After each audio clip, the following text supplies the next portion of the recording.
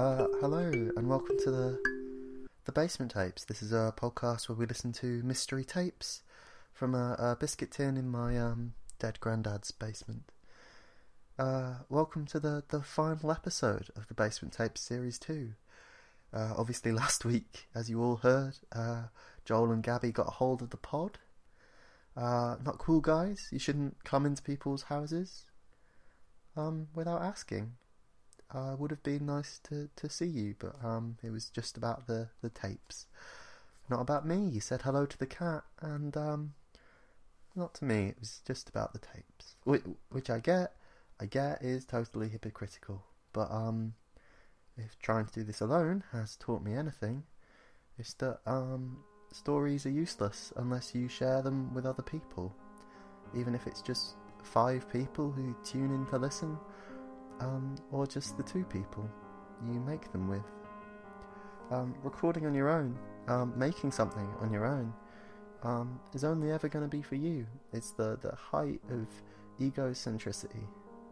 But more than that, it's no fun to create on your own, to drink wine on your own, and edit on your own, and stay up until 2 in the morning recording audio in a basement on your own.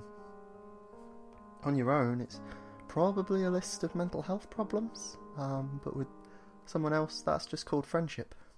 Friendship is just collective mental illness, but in a fabulous way. So this is going to be the last episode of Series 2, because it's time for me to get out of the basement, because I'm giving up. I'm giving up on being on my own. I'm not giving up the tapes, but there will be more episodes in the future, I promise. And I know I'm sort of rambling on, but Gabby and Joel, if you're listening, stay where you are, because I'm coming round right after this tape. It is a weird little tape, this one. I think the damp has sort of gotten to it down here. It's kind of waterlogged, for want of a better word, but I don't remember seeing it before. And it's by one of my favourite bands, who don't traditionally release their albums on cassette. That's a bit niche even for Radiohead. Fun fact about this song, Radiohead attempted to record this song 3 times, but couldn't decide on an arrangement, so would only play it live. And yet, for some reason, here it is on a cassette in Graham's basement. I've stopped asking. So here is True Love Waits. I hope it does.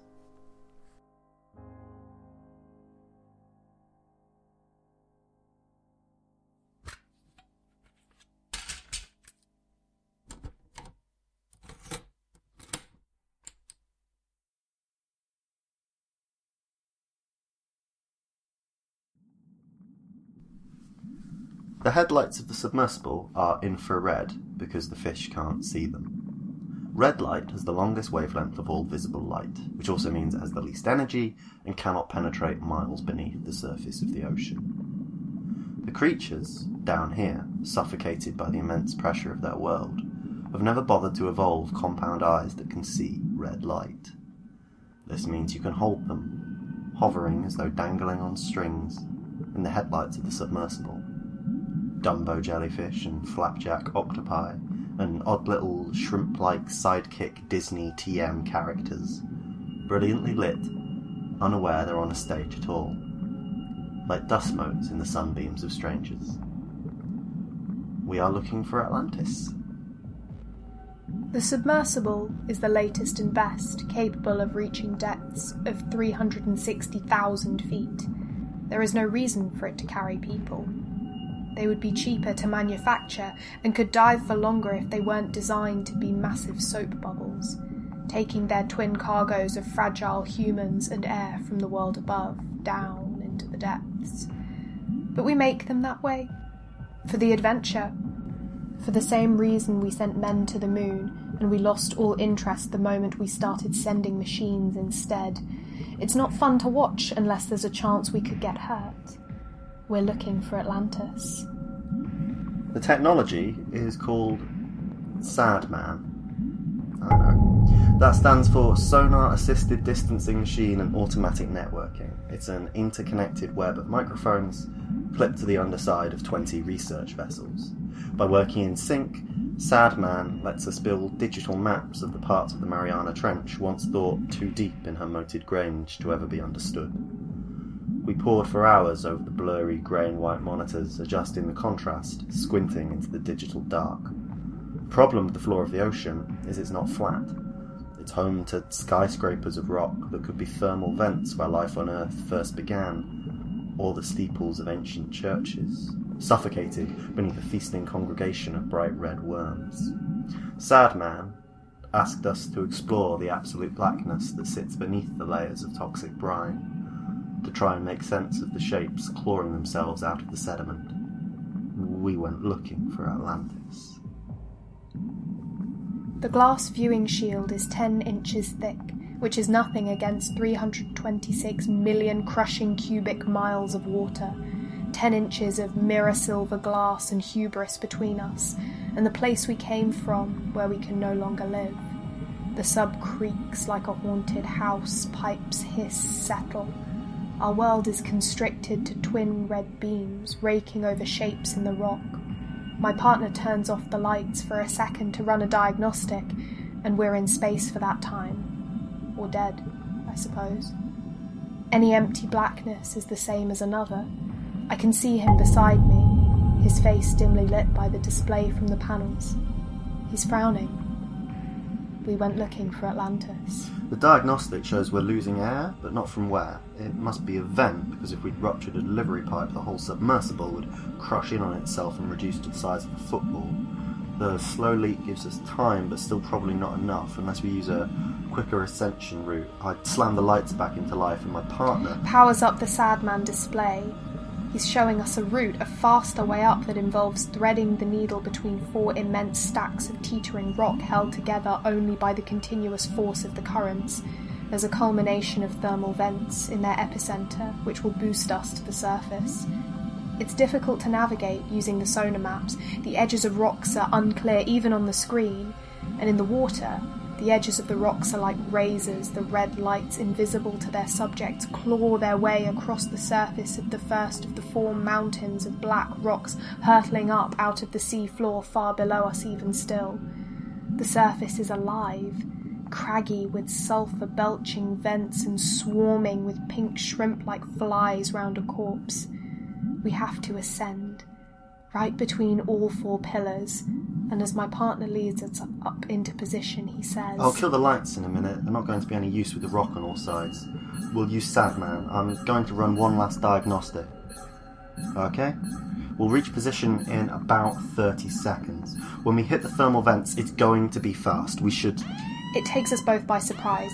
Suddenly we're flying, forced up between 4 deadly stalactites 5 times the size of the Empire State Building. The scarlet lights strobe madly against the nearest rock, blurring into an epileptic after-image on the surface of our eyes.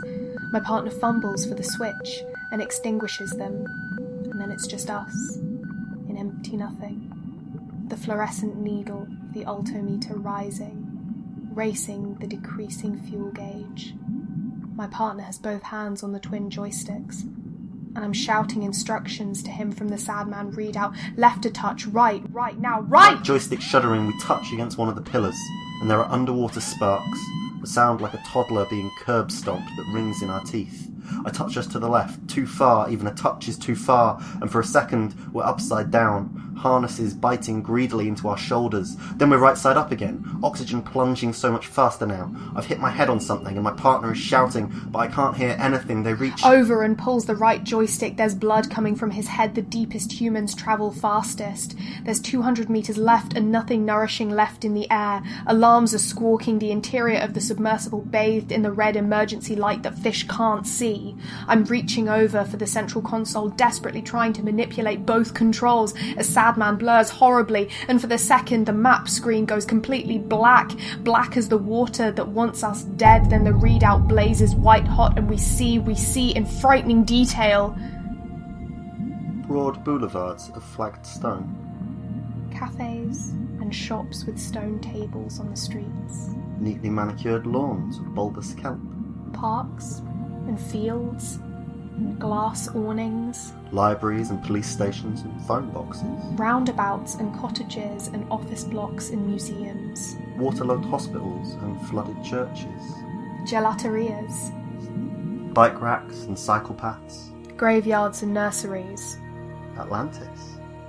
and down one empty street with pink coral hedges. A house with an open door swinging in the breeze of the currents, and in the hall, 2 people, indistinct grey shapes, sitting on barnacle-encrusted stairs, heads tipped back, faces obscured by sound, bubbles flowing freely from their mouths, hair floating like seaweed in the waves, unmistakably laughing.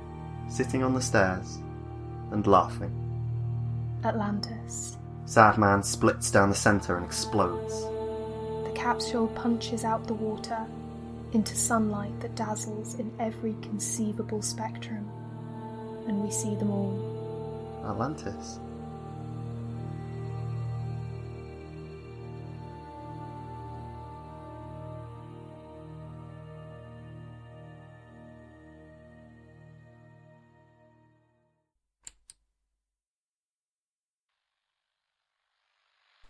Hello, James. It's me again. I don't know if you heard me the first time, or if you just weren't ready to listen, but your friends figured it out, and looks like you might have figured out what's important too, and you've gone to see them, and that's lovely. And I just want to make sure you don't come drifting back. I left you this house so you could spend time with them in your own space. I was sort of hoping you'd ask them to move in, but didn't quite pan out that way, so I'm just making sure you don't drift back for your own good, really.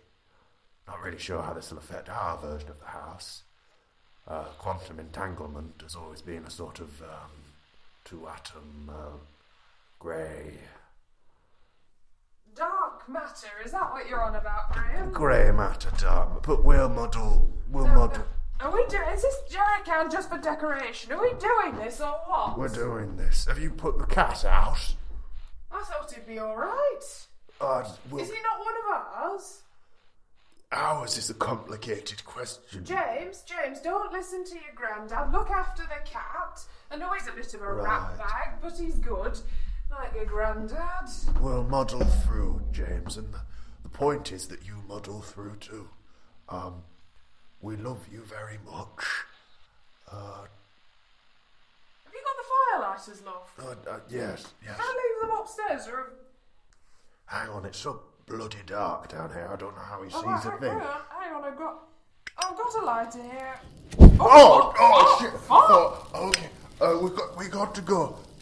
Look. Jesus Christ, cracker! We love you, James. Value friendship. Get the cat.